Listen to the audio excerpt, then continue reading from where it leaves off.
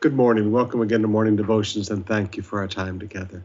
Let's open up our hearts to the Father in prayer. Father, we come to you in Jesus' name. We thank you for the right to access. We thank you, Lord, that whatever's going on around here, all the things that are closed, our way into heaven is wide open.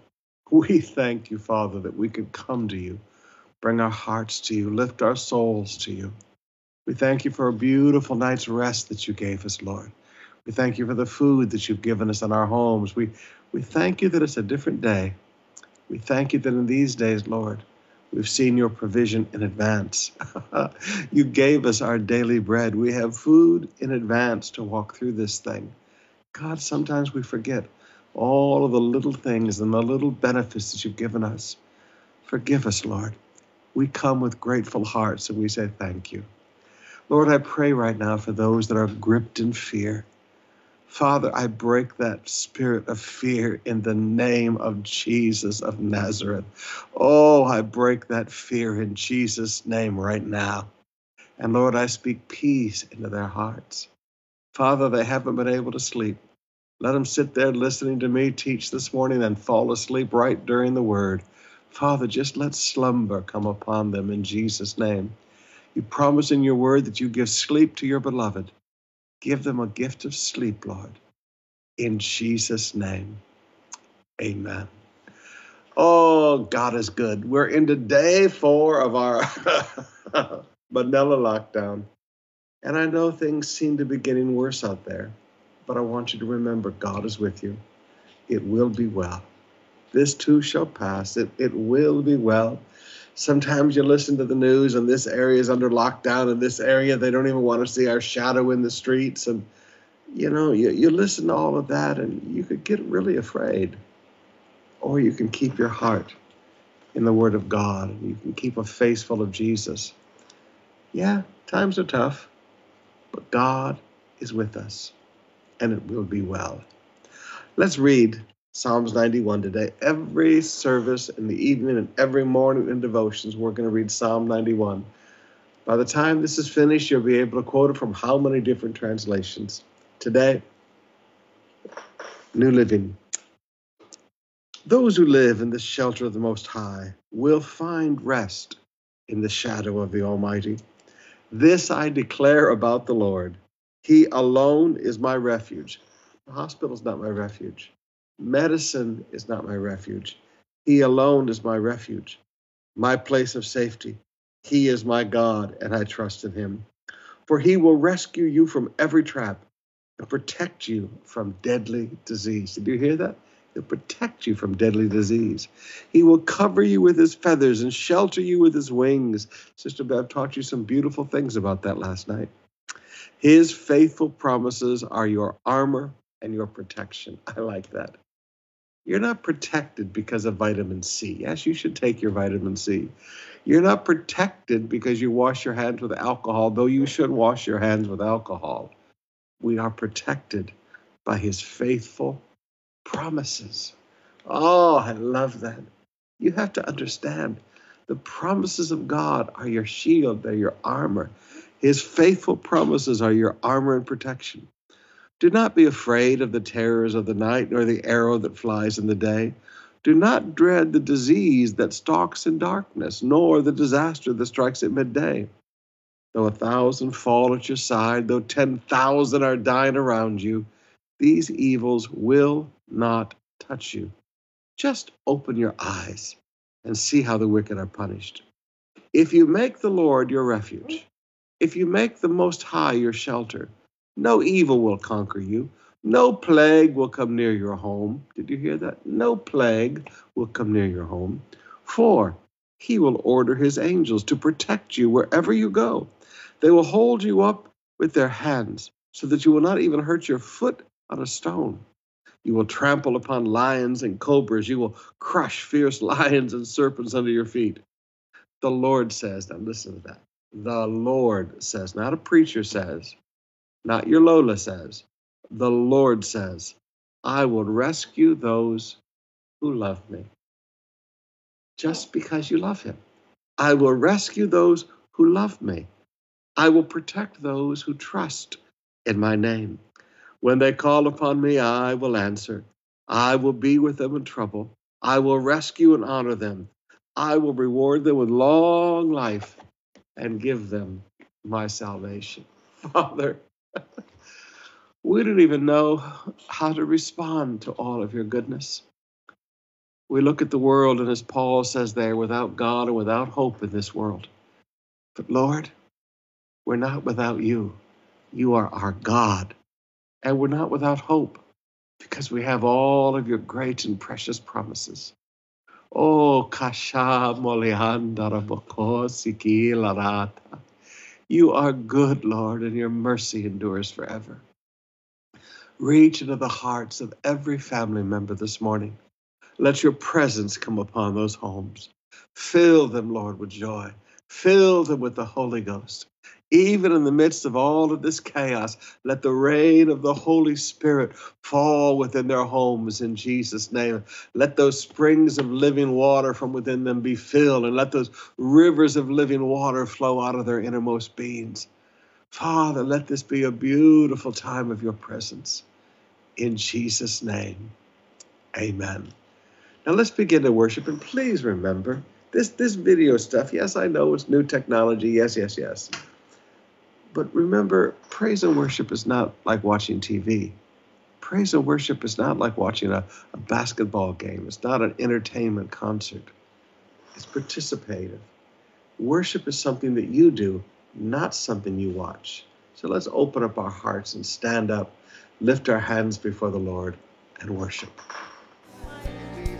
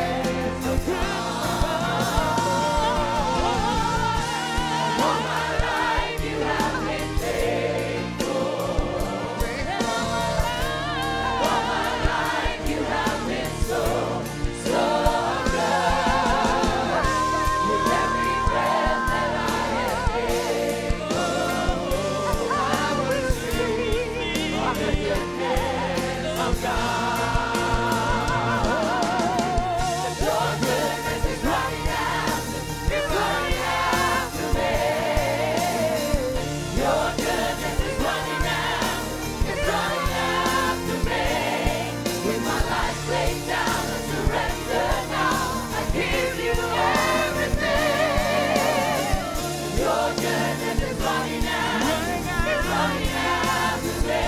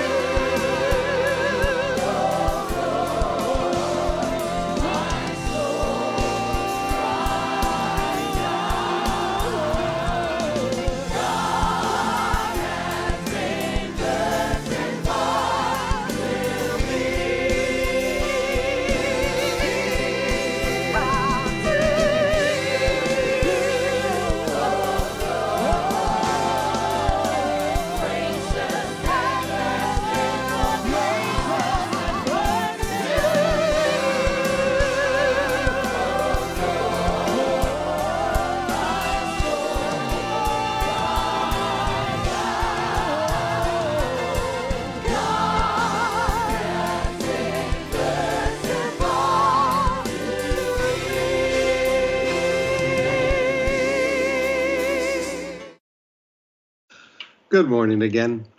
I want to talk to you just practically for a minute before we get into the word today. We're in day 4. Some of you, your frustration levels are beginning to show, and they're going to show because you haven't settled in. Now, the Bible teaches us that wine had to settle its dregs into a cup because wine was made very crudely in those days. It wasn't this beautiful purification process and high alcohol content like we have today. They mushed it up with their feet, and then the juice ran into pots, and it had to settle. And the settling was the dregs coming to the bottom of the cup. And sometimes you have to learn to settle in your situation. Now, you need to just stop and settle. You're going to be here for a while. So quit kicking against the pricks, as the Bible would talk about the Apostle Paul. Quit getting frustrated about this and just settle in. Now, the way you settle in is, first of all, you build a routine. You say, all right, this is my life for the next week or so this is going to be my routine. You sit down and figure out a routine that you can live with. Now, some of the things you can put in there would be what I call Daniel's prayer, where you pray morning, noon, and night. You have 3 seasons of Bible reading and prayer a day. Plan to read through the New Testament. Get some things. Some of you professionals and career people and businessmen, get to iTunes University. It's free, and you can vastly upgrade your knowledge base. I mean, young people, if you're been having trouble with physics or chemistry or statistical analysis or whatever, you can get online, do Harvard, Yale, Oxford, Stanford. I mean, all these courses are online for free, and you boost up your knowledge base. So do some learning. Even with the pastors, we had everything prepared for this. I got a book by N.T. Wright, which is New Testament Survey. It's about that thick. Got the video series that goes with it, got the workbook that goes with it. And we're going to have all the pastors starting to work their way through this. So we upgrade our knowledge base. Now, each one of us needs to be productive in this time. You should spend some time every day thinking and planning about the future, because this is going to pass. This is not the new normal. This is just an interruption in life. It will pass. And you need to sit down and have your plans for when this is over. How do I pick up pieces and move back into life again? There's going to be a lot of people that it'll take them 3 months or 6 months to get moving again. A lot of businesses will take them 3 months to 6 months to get moving again because they're not thinking about it. The way to make profit, the way to make success is to be ready, move your plan forward, and have your business growing and ready to grow, ready to relaunch, so to speak, in Jesus' name. All right, just a few thoughts for today. Now, let me begin to walk you through Luke chapter 6. Luke chapter 6, beginning with verse 1. On a Sabbath, on a Shabbat. Now, you must understand, in Shabbat, the people of Israel just basically stop. Now, if you are in a secular city like Sephora or Tiberias, there wasn't much difference in Jesus' day, but Jesus was a conservative rabbi. He didn't hang out and engage the culture in Sephora with the Colosseums and the theaters. He was a conservative rabbi. He was with the conservative Jewish community. Now, in these cities like Capernaum, which was a conservative Jewish community, on Shabbat, everything stopped. I mean, it just stopped. People went to synagogue and they stayed at home. It was a day of rest. It was a day of family. When Shabbat begins, to this day, the Jewish people have a big family dinner, and it is called Shabbat. And this is a very special dinner that the Jewish people have every Friday night when Shabbat begins at sundown and lasts through Saturday, sundown on Saturday. Now, on Shabbat, everything is stopped. So understand this. So on Shabbat, people don't travel. They don't walk very far. It's called a Sabbath day's journey. That was just a measured portion of how far they were allowed to walk. That's why even to this day, if you go to Makati, you'll see that the Jews live very close to the synagogue there in Makati because they walk to synagogue. It's a Sabbath day's walk. On a Sabbath, while he was going through the grain fields. So Jesus was not just sitting at home on Shabbat. Well, he was going through the grain fields. Now, so Jesus is out, and this is a pretty long walk, walking through grain fields. It violates the Sabbath day walk rule of their religious leaders. Not what God said, what their religious leaders said. His disciples plucked and ate some heads of grain, rubbing them together in their hands. The grain was ripe, so they'd rub it together and then they'd eat the grain. But some of the Pharisees said, what are you doing? Why are you doing what is not lawful to do on the Sabbath? So not just the walk, but even the rubbing of the grains together. Now, before you think that that's weird, to this day, an Orthodox Jew in Israel would not push an elevator button. There's a Shabbat elevator in every hotel. They will not even push the elevator button on Shabbat because that's considered work. But some of the Pharisees said, why are you doing what is not lawful to do on the Sabbath? Now, not what God said, what they had changed things to say. And Jesus answered, have you not read what David did when he was hungry, he and those who were with him, how he entered the house of God, took and ate the bread of the presence, which is not lawful for any but the priest to eat, and he gave it to those with him. And he said to them, the Son of Man is Lord of the Sabbath. Now he said, no, wait a minute, guys. You don't know what you're talking about. You've got all these little rules and regulations about Shabbat. But he said, I'm the Lord of Shabbat. Now, that's something you need to wrap your head around. How are you going to tell the Lord of Shabbat what he should do on Shabbat? He knows Shabbat. He created Shabbat. Okay. Verse 6, on another Shabbat, on another Sabbath. So we're having a problem here with Shabbat. On another Sabbath, he entered the synagogue and was teaching. And a man was there whose right hand was withered. And the scribes and Pharisees watched him to see whether he would heal on the Sabbath, so that they might find a reason to accuse him. Now, have you ever noticed there are people who watch you to play gotcha? You know the game gotcha. Well, they watch you to play gotcha. They're not there to listen. They're not there to learn.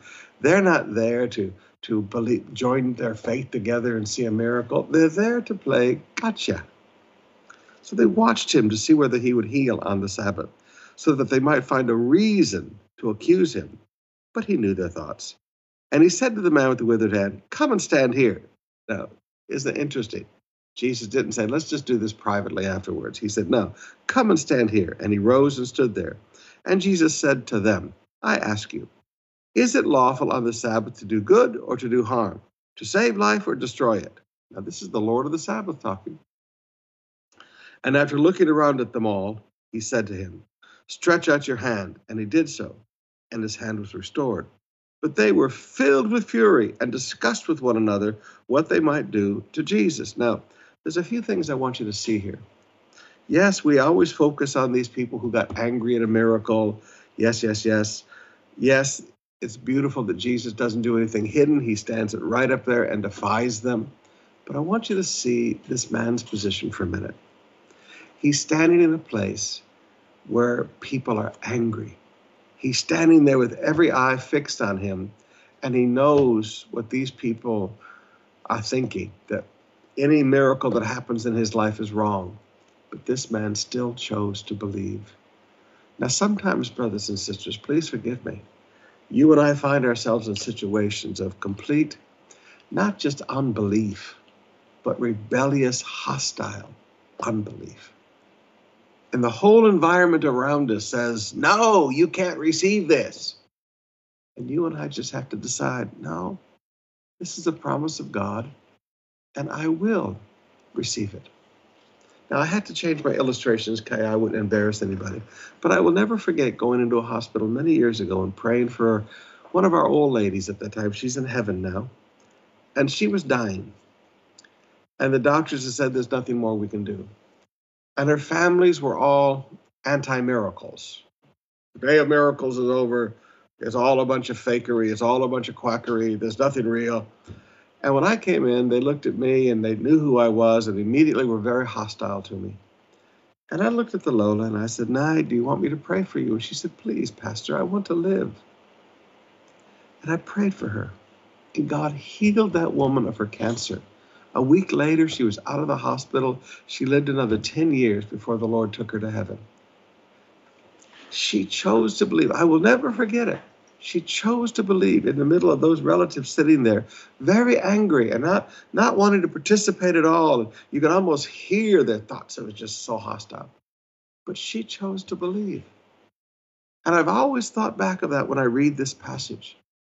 Here is a man that in the middle of such hostility, not just lack of faith, anti-faith, anti-belief, rebellious unbelief, angry unbelief. Here was a man who still, when Jesus said, stretch out your hand, he stretched out his hand. He obeyed in faith. I look at a man like this and just, wow, I always want to have that kind of faith that looks at Jesus and doesn't look at the peers around me. Something to meditate on today.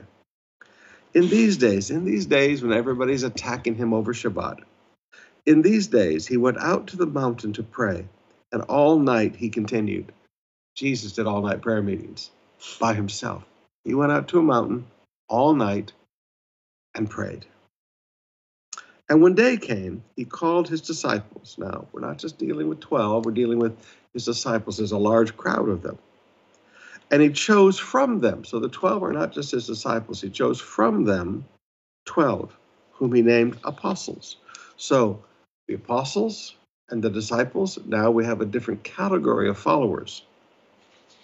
Simon, whom he called Peter, Andrew his brother, and James and John, and Philip and Bartholomew, and Matthew and Thomas, and James the son of Alphaeus, and Simon, who is also called the Zealot, and Judas the son of James, and Judas Iscariot, who became a traitor. So from this large group of followers called disciples, which simply means students, he called 12 to be apostles. Verse 17, he came down with them and stood on a level place with a great crowd of disciples. So notice, a great crowd of his disciples. See, we get this idea that there were only a few disciples. And when we talk about making disciples, we talk about what Jesus was doing with the 12. You always need to differentiate between the training of the 12 and disciples. With a great crowd of his disciples and a great multitude of people from all Judea and Jerusalem and the seacoast of Tyre and Sidon, who came to hear him and to be healed of their diseases. And those who were troubled with unclean spirits were cured. Now, I want you to notice people came to Jesus for 3 reasons. They came to Jesus to hear him. Every time people come to the house of God, they should hear the word of the Lord. Secondly, they came to be healed of their diseases. There should always be prayer for healing. In every service, people come to Jesus to be healed. We can't say that he's changed. He's the same yesterday, today, and forever.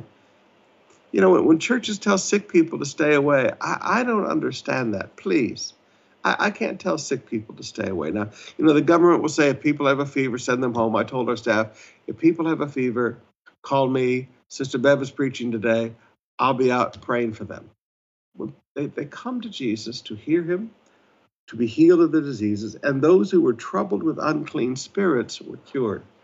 Now, there are spirits that possess us, and then there are unclean spirits that trouble people, and you need to be cured.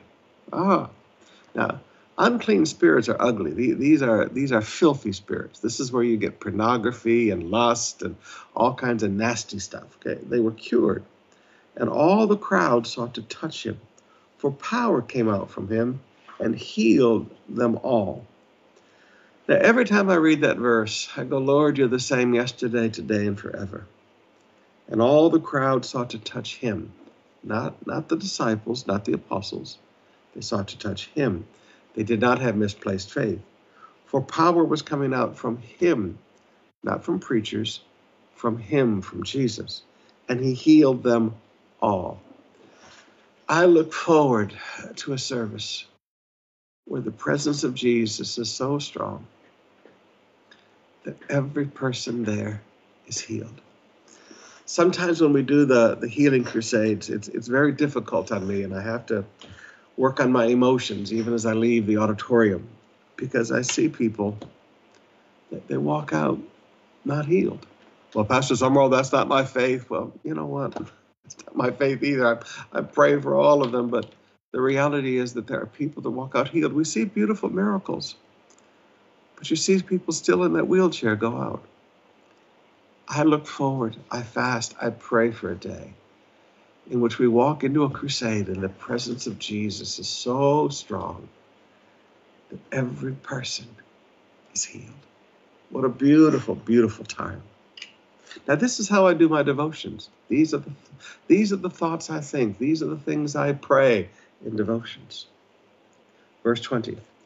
And he lifted up his eyes on his disciples. Now, this is not the 12.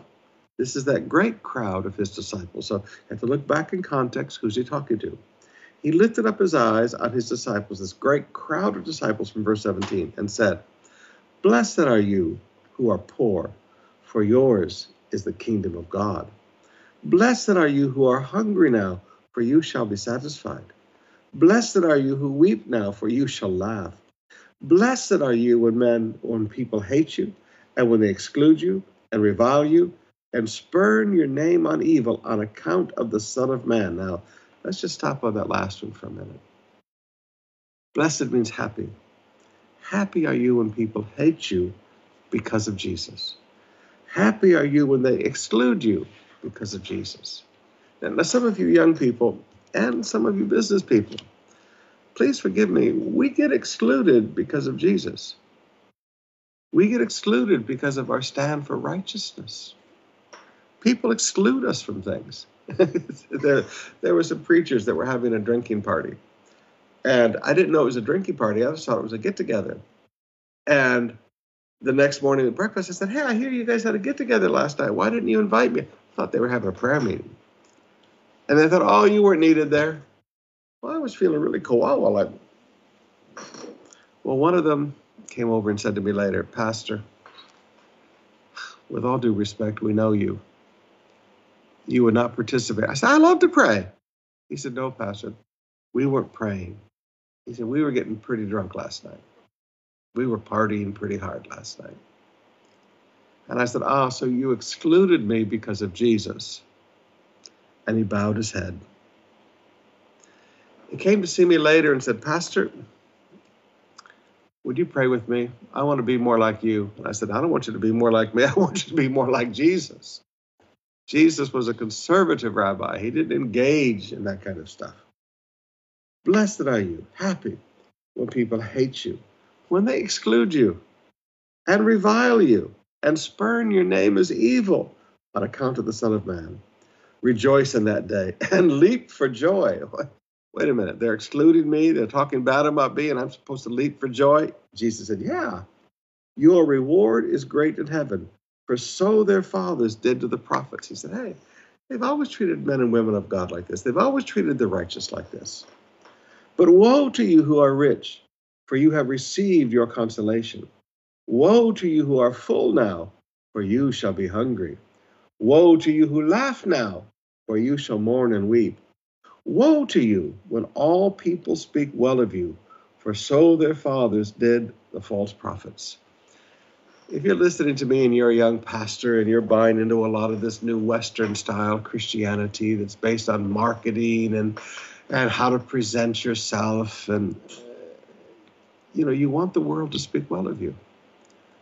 But Jesus said, woe to you. You're trying to be all popular with the world. Woe to you when all people speak well of you. For so their fathers did the false prophets. Real prophets, real men and women of God are not going to ever win a popularity contest. Real men and women of God are not going to be popular people. We're going to be like a John the Baptist. We're going to be like Jesus. We're going to be like Paul. Real men and real women of God. People are not going to speak well of them. They only speak well of the false prophets. Okay, we better leave that one alone. We're getting pretty strong this morning. Let's come back over to Deuteronomy now. Deuteronomy. Let's get back here. Chapter 1. We're starting a new book today. Deuteronomy, chapter 1. Find my pens here. There we go.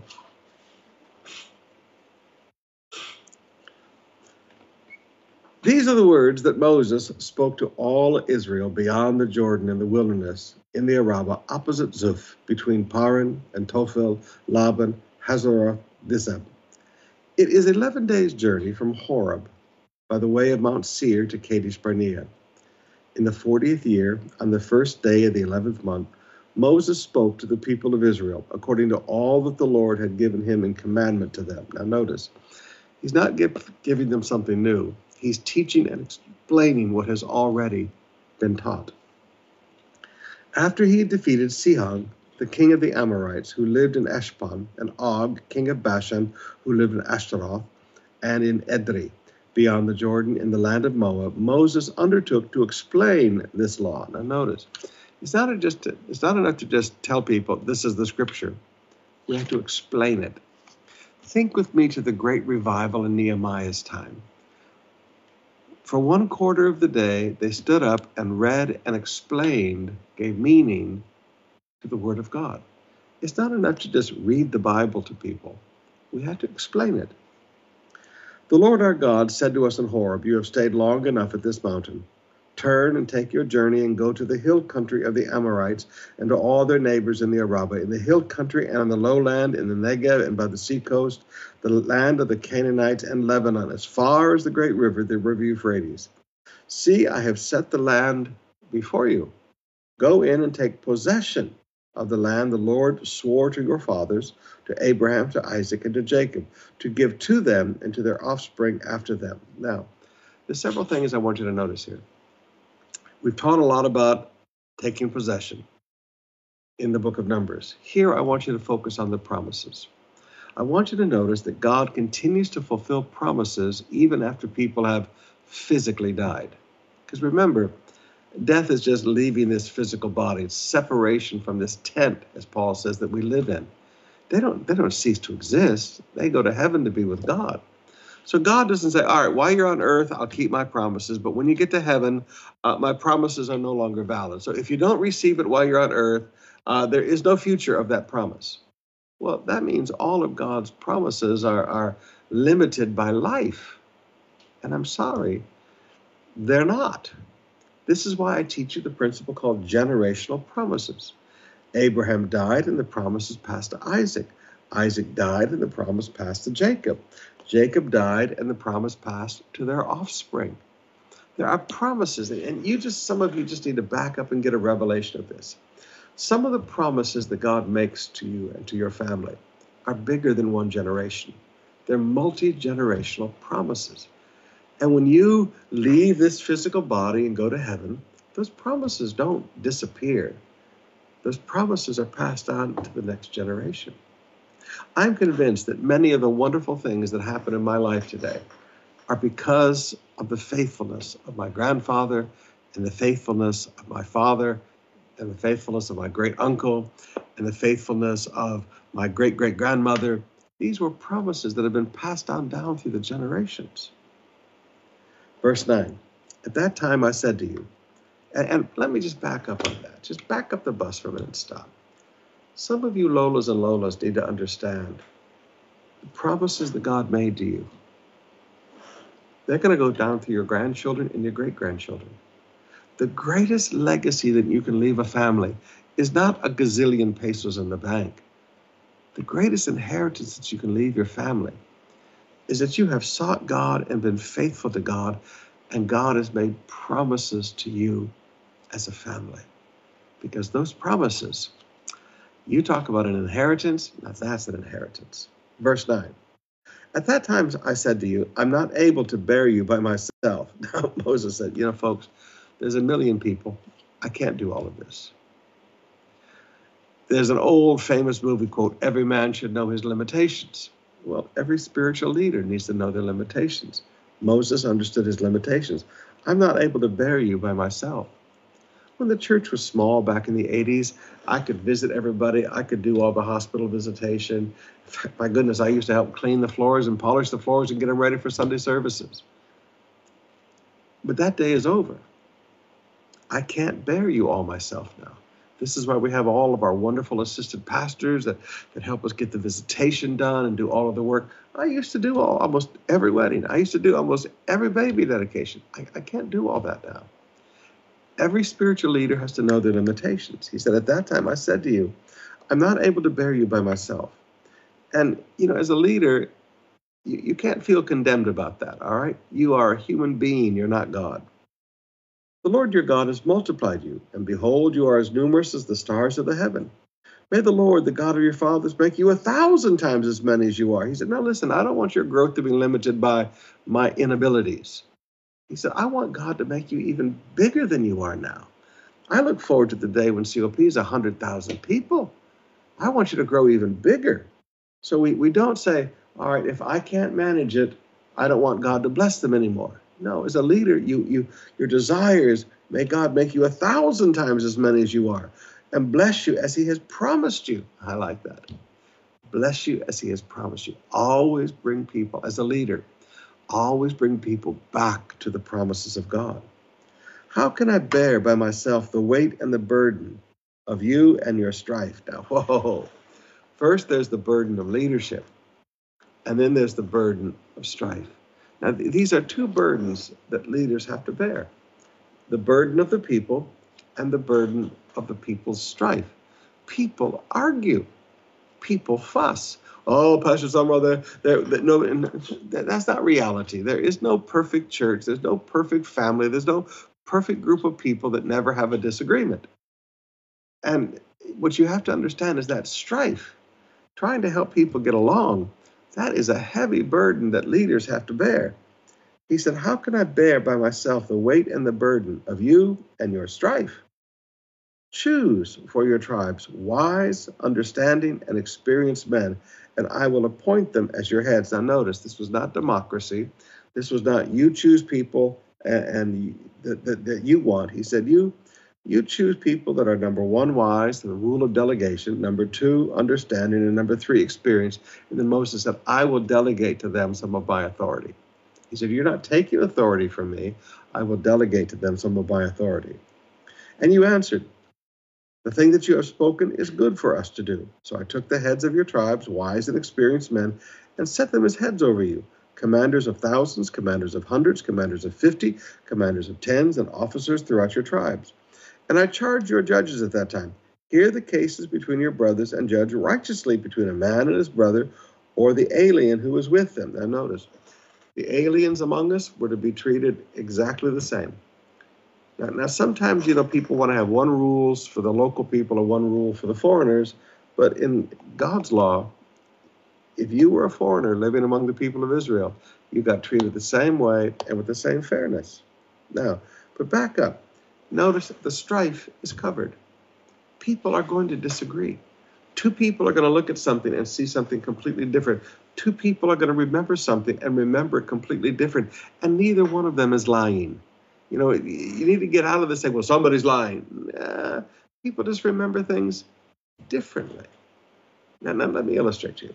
When I was a boy, we were very poor, but I thought we had a big house. Because when you're little, everything looks big. So I thought, okay, we had a big house. A few years ago, that whole section of where I grew up was being sold off for nothing. I mean, it was like $5,000 for the house and lot. And I looked it up because I was curious about it. And I looked up the house that I grew up in this little town called Flint, Michigan on Maryland Street. And it was only 67 square meters. I thought, that's a small house. But it looked so big when I was little. Yeah, everything looks big when you're little. Perspective affects how you see things. You remember things differently because of your perspective. So there's going to be strife among the people of God. Christians are going to disagree. The people of God are going to argue.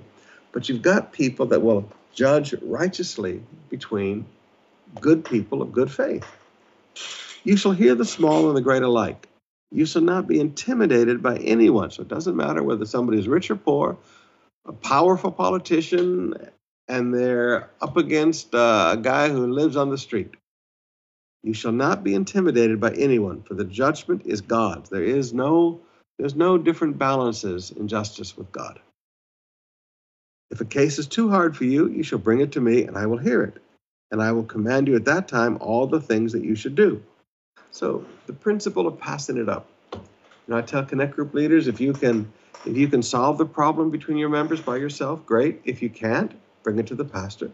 If the pastor can help them figure this out, Great. If they can't, bring it to a department head. If the department can't help them figure it out, great, bring it to me. And we sit down and help people figure out what to do on the basis of what God commands us. Now, we have no right to just make our own opinions. What does the Bible say? Verse 19. Then we set out from Horeb and went through all the great and terrifying wilderness that you saw, on the way to the hill country of the Amorites, as the Lord our God commanded us. And we came to Kadesh Barnea, and I said to you, you have come to the hill country of the Amorites, which the Lord our God is giving us. See, the Lord your God has set the land before you. Go up and take possession, as the Lord, the God of your fathers, has told you. Do not fear or be dismayed. Then all of you came near and said, let us send men before us, that we may explore the land for us, and bring us word again of the way by which we must go, and the cities into which we must come. The thing seemed good to me. Now, let's just stop right there. Where did this whole idea of the 12 spies come from?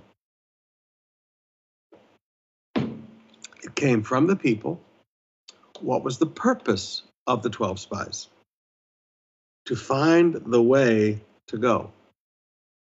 They were to explore the land and bring word of the way by which we must go up. In other words, moving 1 million people into this place, how do we do that? Where is the route big enough? Where are the valleys wide enough? Where is the route big enough for us to bring the people into this land? They were to look for the route. They were to be the ways before there was a ways. All right? They were to be the ways. How do you get there? Now, please understand, Moses agreed with this, and Moses said, okay, it seems good. Moses never agreed for them to go up and make decisions on whether we should go in or not go in. The purpose of the 12 spies was not to study the strength of the land or were they capable of doing it. The purpose of the 12 spies was to find out how to do God's will, not make a decision about God's will. Now, this is like Mary. I've always taught you that Mary, she asked God, how shall this be? She was not showing lack of faith or disobedience. She just wanted to know how. Now, as long as your question with the will of God is how, you're in good shape. But too often, while people are working on the how, they change the how into the should we, can we, is it possible? And then faith begins to be destroyed. Now, this is an incredible truth that you need to get a hold of when it comes to the will of God in your life. Never come to God and say, God, I don't think I can do it. You always come to God and say, how shall it be? What is the journey? What is the route that we take? Now, this was the purpose of the 12 spies. When that purpose was changed, then all of that chaos came for the next 40 years because 10 men changed the purpose of their directive. Now, let me say that again. When 10 men changed the purpose of their directive, you are to find the way in to move 1 million people. When those 10 men stopped thinking about how do we come in and began to think about should we do this? Is it possible? Are we capable? When men change the purpose of their directive, then all the chaos begins to flow. The thing seemed good to me because it wasn't a lack of faith. It was a how-to. And I took 12 men from you, one from each tribe. And they turned and went up into the hill country and came to the valley of Eshcol and spied it out. And they took in their hand some of the fruit of the land and brought it back to us, and brought us word again and said, it is a good land that the Lord our God is giving us. Yet you would not go up. Now, isn't it interesting? They said it's a good land, but that's not all they said. Moses leaves out in this recounting, they also said, but there are giants in the land, and their cities are fortified, and we felt like grasshoppers in our own sight. All Moses did was remind them of what the good thing the 10 spies said. See, with every lack of faith, there's always a good report in there someplace. Yet you would not go up, but rebelled against the command of the Lord your God. And you murmured in your tents and said, because the Lord hated us, he has brought us out of the land of Egypt to give us into the hand of the Amorites to destroy us. Where are we going up? Our brothers have made our hearts melt. Now listen to these guys playing kawawa, okay? But notice, you murmured in your tents. And what did they say when they murmured? God hates us. See, a lack of faith, I taught you last night, faith has two components, the knowledge of God's power and the knowledge of God's character. These people questioned both, especially the character. God, you hated us. That's why you've done this to us. No, God loved them. That's why he was doing it to them. Our brothers have made our hearts melt, saying, the people are greater and taller than we. The cities are great and fortified to the heaven. And besides, we have seen the sons of Anakim there. Now notice, people can destroy your faith. These people were pretty excited about getting into the promised land, but their hearts melted because of the words of unbelief. Now, please just let me talk to you straight up. Sometimes you have to decide who to listen to. There are people in my life I don't listen to because, you know what? They say positive things, but they have no faith. They're just pretty words. They've never done anything. If they had to do something, they wouldn't do it, but they're full of pretty words. The other people I don't listen to in life are people who say things can't be done. Because everything I've ever done in life, people said it couldn't be done. If God tells you to do something, God will help you do it. Yes, we can't do it in our own strength, and the sooner you and I accept that God didn't tell us to do what we could do in our own strength, because there's no glory for him in it. There's no need for him in it. God's promises are bigger than our abilities. Oh, get a hold of that. God's promises are bigger than our abilities. So you have to be careful. Don't listen to people that are always saying, it can't be done. You know what? With God, if God has told you to do something, it can and it will be done. So just learn. If you hang out with these people who say it can't be done, your hearts will melt. Your hearts will melt. All of your courage will melt away like butter in the sun. All of your faith will melt away like ice cream when it's 45 degrees outside, and you put the ice cream on the hot concrete, and just turns into fried ice cream. Your hearts will melt when you listen to words like that. Verse 29, then I said, do not be in dread or afraid of them. He said, okay, you've got a decision to make. People have messed with your heart, now you decide. The Lord your God who goes before you will himself fight for you, just as he did for you in Egypt before your eyes, and in the wilderness where you've seen how the Lord your God carried you, as a man carries his son, all the way that you went until you came to this place. He said, now listen, guys, you got to make a choice. The role of a leader, when the 10 spies have gone through and melted everybody's heart, the role of a leader is to stand up and say, now listen, get your focus back on God. God will take care of you. God will provide. And then people have to make a choice. He said, now, you made the wrong choice. Verse 32.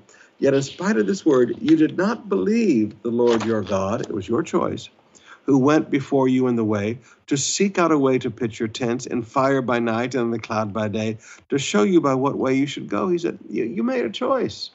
It was your choice. Now, some of you, please forgive me. You walked away from promises of God. God didn't walk away. You walked away. You made the choice. Verse 34. And the Lord heard your words and was angered, and he swore. So God got angry and God made a decision. You say, Pastor, should you ever make decisions when you're angry? Well, God did. Not one of these men of this evil generation shall see the good land that I swore to give to your fathers, except Caleb, the son of Jephunneh. He will see it. And to him and his children I will give the land on which he has trodden, because he has wholly followed the Lord. Now notice, extra blessing to people who stood in faith. Not just the inheritance that their family would receive, but the land on which his feet walked. God said he gets it. And that story is fulfilled later. Even with me, the Lord was angry on your account and said, you shall not go in there. Joshua the son of Nun, who stands before you, he shall enter. Encourage him, for he shall cause Israel to inherit it. Now, young leaders need to be encouraged. Sometimes when young leaders take on big projects, they need to be encouraged. Encourage him, for he shall cause Israel to inherit it. As for your little ones, who you said would become prey, and your children, who today have no knowledge of good and evil, they shall go in there. He said, you know what? You said these little ones would be destroyed and killed. He said, they're going to be the ones that go in, not you. And to them I will give it, and they will possess it. But as for you, turn and journey into the wilderness in the direction of the Red Sea. Then you answered me, we have sinned against the Lord. We ourselves will go up and fight, just as the Lord our God commanded us. And every one of you fastened on his weapons of war and thought it was easy to go up to the hill country. Now, notice, a lack of faith changes destiny. Whoa, no, you just need to get a hold of that. Wrote that in the little margin of my Bible here. The lack of faith changes destiny. You can't go back and do what God told you to do before when you've walked away from it once. The will of God keeps moving. God keeps moving. God said, no, we've made a different decision now. We're not going backwards in this. No, they thought, well, we can do it. They thought it easy to go up to the hill country. And the Lord said to me, say to them, do not go up and fight, for I am not in your midst. You see, presence, not ability, brings success. It's another little thing I wrote here in the margin. Presence, not ability. His presence brings success, not our ability. For I am not in your midst, lest you be defeated before your enemies. So I spoke to you, and you would not listen. But you rebelled against the command of the Lord. Now here's second rebellion. God said, go in. They said, no. God said, don't go in. They said, yes, we're going to go in. But you rebelled against the command of the Lord and presumptuously. Now here's presumptive faith. Here is presumptuous faith. Not real faith, presumptuous faith. And they went up into the hill country. Then the Amorites who lived in that hill country came out against you and chased you as bees do. Have you ever been chased by bees? I have. And beat you down in Seir as far as Hormah. And you returned and wept before the Lord. But the Lord did not listen to your voice or give ear to you. So you remained at Kadesh many days, the days that you remained there. Now notice, how many times do people disobey God again, and then when they are completely defeated and destroyed, oh God, how did this happen? As human beings, as the people of God, we haven't changed much. May I please encourage you, just do what God says. His presence brings you success in everything you do. All right, we've had a great time reading the scriptures today. We're out of time. Let me pray with you very quickly. Father, we've had a lot of truth laid out today. Keep your hand upon your people. Let your presence fill their homes right now, Lord. Let your presence fill those homes right now. Let the angels of God be given charge concerning them, those ministering spirits assigned to us, standing outside of their homes, that sickness will not come near their home. I thank you for it, Father, in Jesus' name. We'll see you in the service tonight at 7 o'clock. See you right here.